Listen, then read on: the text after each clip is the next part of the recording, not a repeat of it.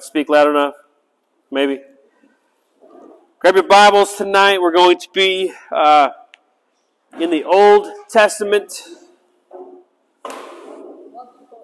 We are going to be in the book of Judges. Judges chapter 10. We'll be there in just a moment. Let me get my water.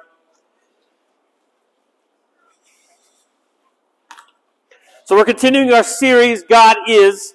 We looked at God is extraordinary, God is ordinary, and then this week, God is involved. Now, we live in a time when everything is taken to the extreme, and that includes rejection. But a guy in the UK took rejection to a completely ridiculous extreme. This man became jealous after his wife rejected him by having an affair with a coworker, so that would make sense that he's not in a good mood. And so to get revenge, he put this woman up for sale on eBay, along with this photo. He put it up for sale on eBay. The ad said he would sell his cheating, lying, adulterous slag wife, that's all in quotes, to the highest bidder. Even with that description and this beautiful photo of this woman, bids reached just shy of $1 million. Yeah. Can I tell you guys the time about time when I got rejected? Yeah. Some of you may. So travel back in time with me to the summer of, it's June 1999. None of y'all are alive, except for like my leaders. Tate, you weren't even alive, were you? What year were you born? You know what year you were born? 98. Okay, so you were a wee little lad. Okay. How old were you in 99? Summer 99? 17? I was 9. Whatever. All right. I'm in Abilene, Texas. I'm at the university. Nobody cares. I'm at. This is her hometown. I was at the University of Hardin-Simmons for a church camp. I was there. This is me. This is an actual picture of me looking like a boss at church camp. Makes sense. Okay. Those are my basketball shoes that I wore for basketball. So the season was over. I got to keep them. Got me some Reeboks. They got my WWJD bracelets through the shoelaces because I was that guy, okay? Yeah, that's me right there in high school. You're welcome. That's fine specimen right there. Yeah. So this called Trooper Summer Camp. This camp is designed for leaders in the youth ministry, right? Like those students who exemplify leadership traits and abilities or wanting to be a leader. Like that would be kids who volunteer a lot in the church, people who lead student ministry, or like in the praise team, the leaders in our ministry. That's kind of who this camp was for. By this time, I had already felt God's call in my life to become a youth pastor, so I was kind of already in this track, if you will, of being a leader. And so I got to go to this camp, and my first one to go to. We just got into camp. I was at camp. We got broken up into circle group or family groups within our color groups. So you had different colors. Yellow, orange, different things like that for whatever grade you're in. So then you got put into family groups. So I get into this family group. My cousin Tracy from my church is in the group with me. And then everybody else, the other 10 other people, however there were, I didn't know. So we're sitting there kind of in the circle, going in, around introducing ourselves. Hey, this is our name. This is where we're from, whatever. We don't have to say the grade because we're all in the same grade together. And so I lean forward, and then a girl down the way leans forward, and we lock eyes, and we smile, and there we go. So we hung out a lot, me and this girl, the church camp girl, hung out a lot of camp, spent time talking to her, and we became pretty close by the end of the week. By the end of the week, I knew what I had to do, right? So she lived like 6 hours away, and I lived here in Midland. I'm like, I got to shoot my shot, right? So I talked to this girl. I'm like, hey, you should be my girlfriend, although you live 6 hours away, and there's nothing to do about that. And guess what she said? She said no. That's right, she said no. My little freshman heart was just ripped out of my chest as I rode back to Midland, devastated at what what could have been, what I know would have been like the world's greatest romance of 6 hours away for freshmen in high school. I knew it was going to be the most beautiful thing ever.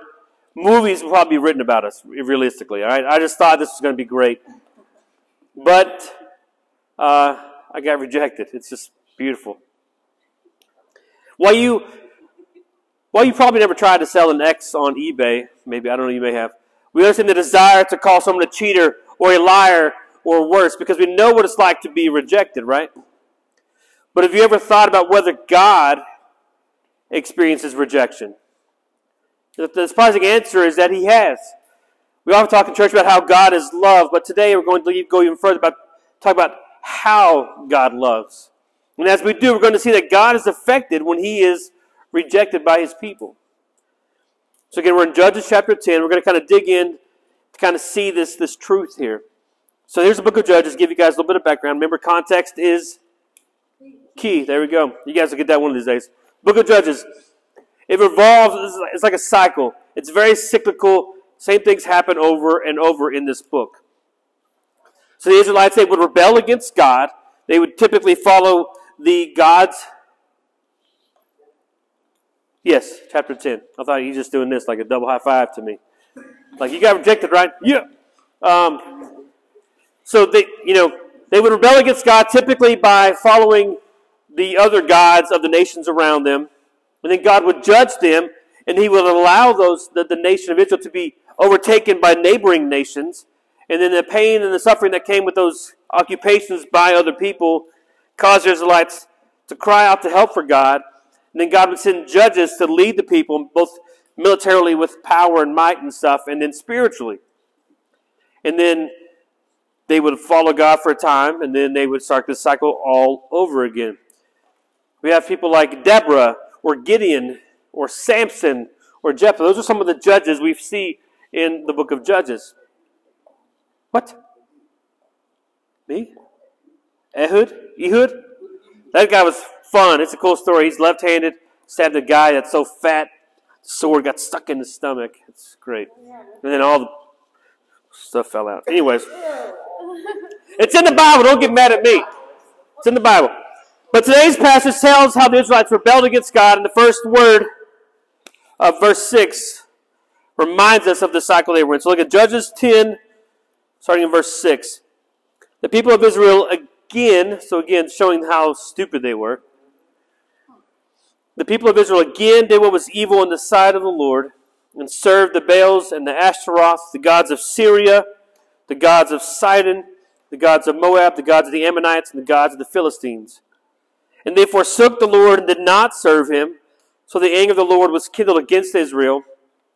And he sold them to the hand of the Philistines and into the hand of the Ammonites. And they crushed and oppressed the people of Israel that year. For 18 years, they oppressed all the people of Israel who were beyond the Jordan in the land of the Amorites, which is in Gilead. And the Ammonites crossed the Jordan to fight also against Judah and against Benjamin and against the house of Ephraim. So that Israel was severely distressed. Remember, this is the book of Judges. It's right after, it's Deuteronomy, Joshua, Judges, right? So this is shortly after they got into the promised land. They've already forgotten the promise they were going to make to God, the covenant they made. And they split up the nation into 12 tribes, right? Each of the 12 sons and their families got certain sections of Israel. So you have like the nation or the family of Judah, you see there, in Benjamin and Ephraim, right? So these guys all have their own sections of land. And this is kind of what it's talking about here. Well, let's pick up. And the people of Israel cried out to the Lord, saying, "We have sinned against you because we have forsaken our God and have served the Baals." And the Lord said to the people of Israel, "Did I not save you from the Egyptians, you idiots, and from the Amorites and the Ammonites and from the Philistines? The Sidonians also and the Amalekites and the Maonites oppressed you. You cried out to me, and I saved you out of their hand. These people are not good at remembering anything. Yet you have forsaken me and served other gods. Therefore I will save you no more. Go and cry out to the gods whom you have chosen. Let them save you in the time of your distress." When the people of Israel said to the Lord, "We have sinned. Do to us whatever seems good to you. Only please deliver us this day." So they put away the foreign gods from among them and served the Lord. And he became impatient over the misery of Israel. So there in your small group, I want you guys to look at that question. How did the Israelites rebel?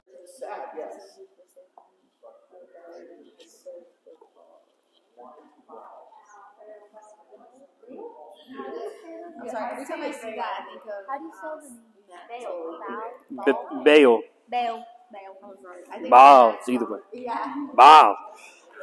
Baal. Because you would stress that second syllable. Baal. Baal. All right. So they served two main gods of Canaan, the Baals or the Baals, if you want to get more closely in line, and the Ashtaroth. And then they began to serve the gods of neighboring countries. In the book of Judges, there's this verse in there that if you just want to sum up the entire book of Judges, it's in there. It says they forsook the Lord and did not serve him. That's pretty much the entire forsook the Lord and did not serve him. That's pretty much the entire book of Judges in a nutshell right there. That or you could have written like they're idiots. Either one of those would be just fine. You know, this is how they live. The ebbs and the flows of this book is just like this verse. So let me ask you this real quick. Have you ever thought about God's feelings? If you haven't, this passage will possibly make you do that. Once again, the Israelites rebelled against God and they served foreign gods. And once again, God judged them and allowed them to be conquered. That was nothing new. It happened throughout the era of the Judges and actually throughout all of time. And what's more, the Israelites called out to God for help. So, in your group again, I want you to talk about how did God respond to the Israelites' rebellion. All right. But this time we see this in Scripture. We get a stirring picture of how God felt about it. When the Israelites called out for help, God's reply is that of a lover who's been wounded like the dude who threw his wife up on eBay. He says in verses 13 and 14, you can look there, but you have forsaken me and served other gods, so I will no longer save you. Go and go and cry out to the gods that you've chosen. Let them save you when you're in trouble. I'm tired of dealing with you, almost like a parent, right? This is not what we expect God to say. We expect God to reach out in mercy and to forgive his people because he always offers grace, right? Or we expect God to show his extraordinary power to judge his people. But we certainly don't expect God to kind of show this kind of emotion. But emotion, though, is exactly what we find here in this passage. God sounds like the repeated betrayal of his people hurts him. That's what it sounds like. It sounds like he can't take any more from them. And in short, God sounds like someone who's been rejected just one too many times. And you see this again, if you ever read the book of Hosea, it's a pretty crazy story about this. It's a minor prophet, not like in importance, but in length. Book of Hosea is about this prophet named Hosea. God's like, hey, so I want you to go marry this woman because my people have been unfaithful to me. And your relationship with this woman is going to be symbolic of the relationship that I have with Israel. So he's like, here's your woman you're going to marry. Her name is Gomer, which is whatever, that's fine. But she's a prostitute. And continues to be one after they get married. He's like, this is how the nation of Israel treats me. There's some emotion going on there. Right? And so it's a crazy story, kind of, encourage you guys to maybe check it out. But I want you guys to remember what we've studied so far in this series. That we have seen that God is extraordinary beyond anything that we can imagine, that God is ordinary, and he's not what the Jewish people, and probably or us, were expecting their Messiah to be like. And tonight, the focus is that God is involved with us. That he's not some cosmic force in the sky, the big man upstairs, I hate that phrase, who isn't concerned about whether or not we keep our promises to him. He cares, and it matters to him. When can you say two opposite things and be truthful with both of those statements? One time this happens after a breakup, right? I've experienced a few of these in my life, okay? When we get dumped, we kind of usually respond in two ways. I never want to see you again, right? Something like that. We also say, I want you to take me back, right? We can say one of these things in one moment and the other thing in the other moment and still mean both of them, right? And the thing is, that's because you and I were emotional. Not like a bad way, but we are emotional creatures. We're created to have emotion. And there's not anything wrong with those emotions. But far too often at church camp and things like that, Disciple Now this weekend, we mistake emotion as a sign of God, or God himself. But emotions, they'll come and go, but God will always remain constant and always be the same. Don't allow your emotions to dictate your walk with God. Like, oh man, I felt so close and I was just crying, I was weeping, and you think that is always going to be God, but it may not be God. It may just be Stephen Furtick's keyboard player playing the keyboards too loud and he's preaching. We drum up these big emotion things, and we're looking for those and not for the God who's the God of emotions. But breakups, they affect us in such a way that our emotions can swing from one side to the other. And so, paradoxically, both "I never want to see you again" and "I want you to take me back" are heartfelt statements, even though they're opposite statements, right? Of course, God is both merciful and he can acknowledge that he's hurt. He can still love us even though we cause him pain. Bianca, Patrick, your parents, you can still love your kids even when they're causing pain. As Patrick is glaring at Cooper right now. When you cause them pain, right? But we're going to love our kids even when they're being turds. Even when they're being disrespectful or rude or whatever it may be. This is how God is, right? So I want to look just a little bit harder at this concept. In the emotion of this passage, we discover that God is involved, right? He has chosen to reveal his feelings to us so that he can share his love with us. And he allows himself to be moved by our betrayal so that he can experience intimacy with us. And he shows extraordinary love in ordinary ways so that we can come close to him in love. And so because of this great love for us, God opens himself up to be rejected. When his merciful love is ignored or it's rebuffed, God feels it.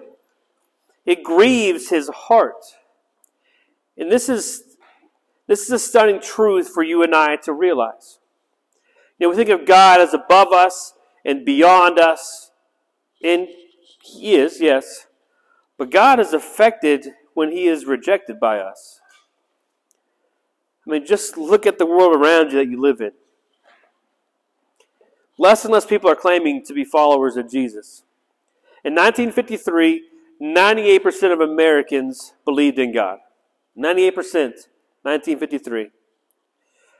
That number stayed pretty constant for a while. They did this survey every 10 years, and it stayed 98% every time they did it for quite a while. And then 2011, they started doing these a little bit more often. 2011, the number was 92%, so it dipped a little bit. 89% in 2016. As of 2022, which was last year, if you're not good at math, 81%. That's a drop of 18%. It's quite a bit. It may not seem like a lot to you, but it's pretty telling. And the biggest drop from 2017 to 2022, that's 5 years, are people 18 to 29-year-olds. They don't have stats. They don't interview people younger than 18, so that's as young as it goes. But I imagine it's probably the same, if not more, for your peers who don't believe in God anymore. Would you agree?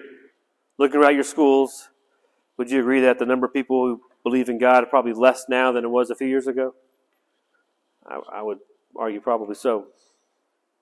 People your age are less likely to believe in God than they would have when I was growing up, that's for sure. And keep in mind that with this lesson of God being involved, they asked those who do believe in God on whether God hears their prayers and whether God intervenes when people pray. And of those, remember again, this is people who do believe in God. They are followers of Jesus, or they say they're Christians, whatever. 42%, less than half, say that God does hear their prayers and that he does intervene. Less than half of people who claim to follow Jesus. That's not great. And then you have 28% of people that are, again, people who say they believe in God, said God hears prayers but cannot intervene. And he can hear them, but there's nothing he can do about it. And 11% of people claim to believe in God, believes that he can do Nothing. That he can't hear them or intervene. 11% of people who claim to believe in God believe that God cannot hear you when you pray, nor intervene when you pray.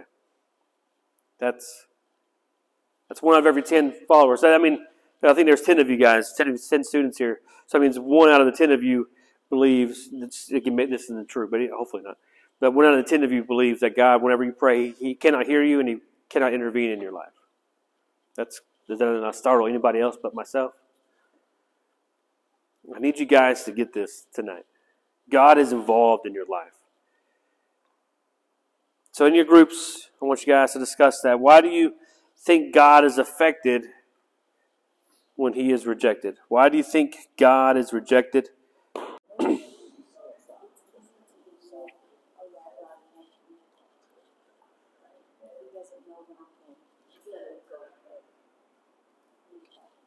All right, so we see that God is affected when he's rejected, right?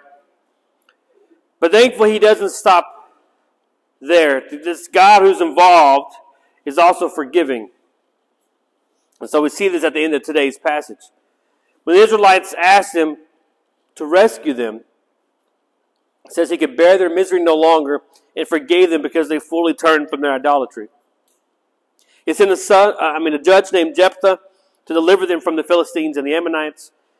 And the forgiveness and restoration that we see here are what we see from God throughout the rest of the Bible as well. To say that God is involved means that God is intensely personal. He's not just the creator of the system or the manager of the information. Instead, he stoops low and he gets involved in our lives.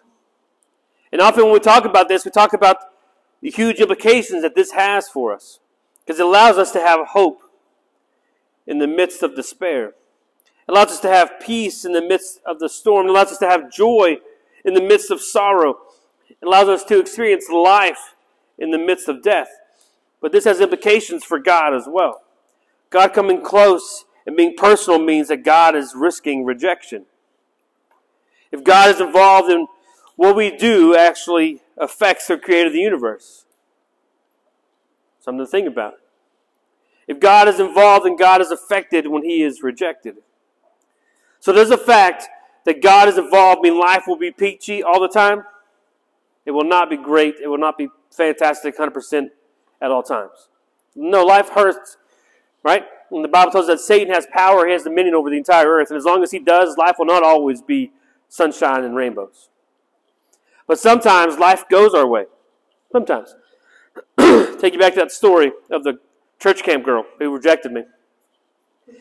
Well, so I went to student life camp, so that was super summer. I went to student life camp, which we've been to. Just a couple weeks later, this was a camp for the entire youth group. And there, I found myself my church camp girlfriend. So, what? What? No, that's different church camp, different girl. So, take that first church camp girl. I got myself a new church camp girlfriend. Yeah, that's how I live my life. I was not great. Yeah, I was that guy. Don't be like me. And I told you that before. Don't be like me. And so this girl said yes. And so, but then we broke up because, I was still stupid because this other girl lived closer, but she was only 5 hours and not 6 hours away. And so we ended things at the end of that summer. But whatever. But I kept in touch with first church camp girl over the years. She lived east of Dallas, so when I would go with my family or my church to Six Flags, we'd meet up and hang out. Even went to Six Flags one time on gay day before we knew that it was going to be gay day. We were pulling up and people out there protesting all these things, and I'm like, you're going to stand by me all day long today. So whatever. We both had significant others in our lives. I started dating a girl the spring of my 10th grade year, and we dated until the spring of my senior year, and we broke up. Another girl had this guy that she dated for over about a year and a half, and then we found out that we broke up with our significant peoples or whatever, within a day of each other. So we started getting on. We would always chat through instant messenger. You guys know what that is? No. Using calling cards. Yeah, I got a bunch of, so that's how we would stay in touch. After high school, after graduation, I went and spent a week with her and her family. She came down and helped me. I ran the merch booth for Toby Mac for his merch at Rock the Desert. So I needed some helpers. So she came and visited and helped me run that weekend. So while we had, she came and helped me out, those feelings of first church camp kind of came back. Huh? I don't know. He came several years. So those feelings started coming back for First Church Camp Girl. Let me fast forward to May 31st, 2003, when Church Camp Girl, who rejected me, said I do on a blazing hot summer day. I just have this little thing here. Leave me alone. I look good. I was 19. What do you want me to do? I was 19.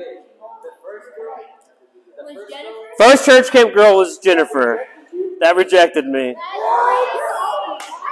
Yeah. Yeah, see? Look at this. It is a beautiful story. Anyways, and so, I had to have roped in, and look at that. It came back. And so, it was hot, it was crazy, whatever. But here's the thing. It wasn't on my time that this happened. Because we could have dated, whatever, how that would have worked. And more than likely, we probably would have broken up between freshman year and senior year, and then the life that I have now would probably never have happened, realistically, right? I'm pretty And so God knew what He was doing, and so here we are, married 20 years, three okay kids, 2 great kids, and 1 not so great. I'll let you figure out which one. I'll let you figure it out. But God is good, is what I'm saying. And so I was rejected, but God is involved in our lives. We don't even know it, working these things. And it took from freshman year, like the summer between 8th and 9th grade year, and then after high school before, made the connection. And now it's 20 years later. So you can talk about my wife and tell her you heard the story and how you were grossed out because of it or whatever. But God is involved. That means He's doing work to reconcile us back to Him. In the person of Jesus, we have the way to get back to God. He's not like the stories of the false gods and goddesses of ancient Greece who operated like bratty humans and with more power, basically. No, our God, He's constantly pursuing us in the extraordinary and the ordinary. He's working together all things for our good. Smile, because that's not me saying that, that's Scripture saying that.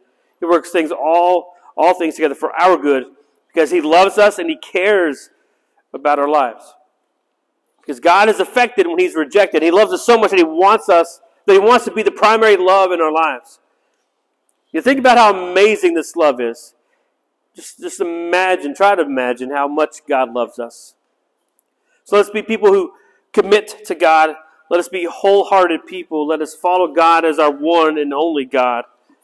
Let us accept the love of our God, who's deeply and intimately involved every day of our lives.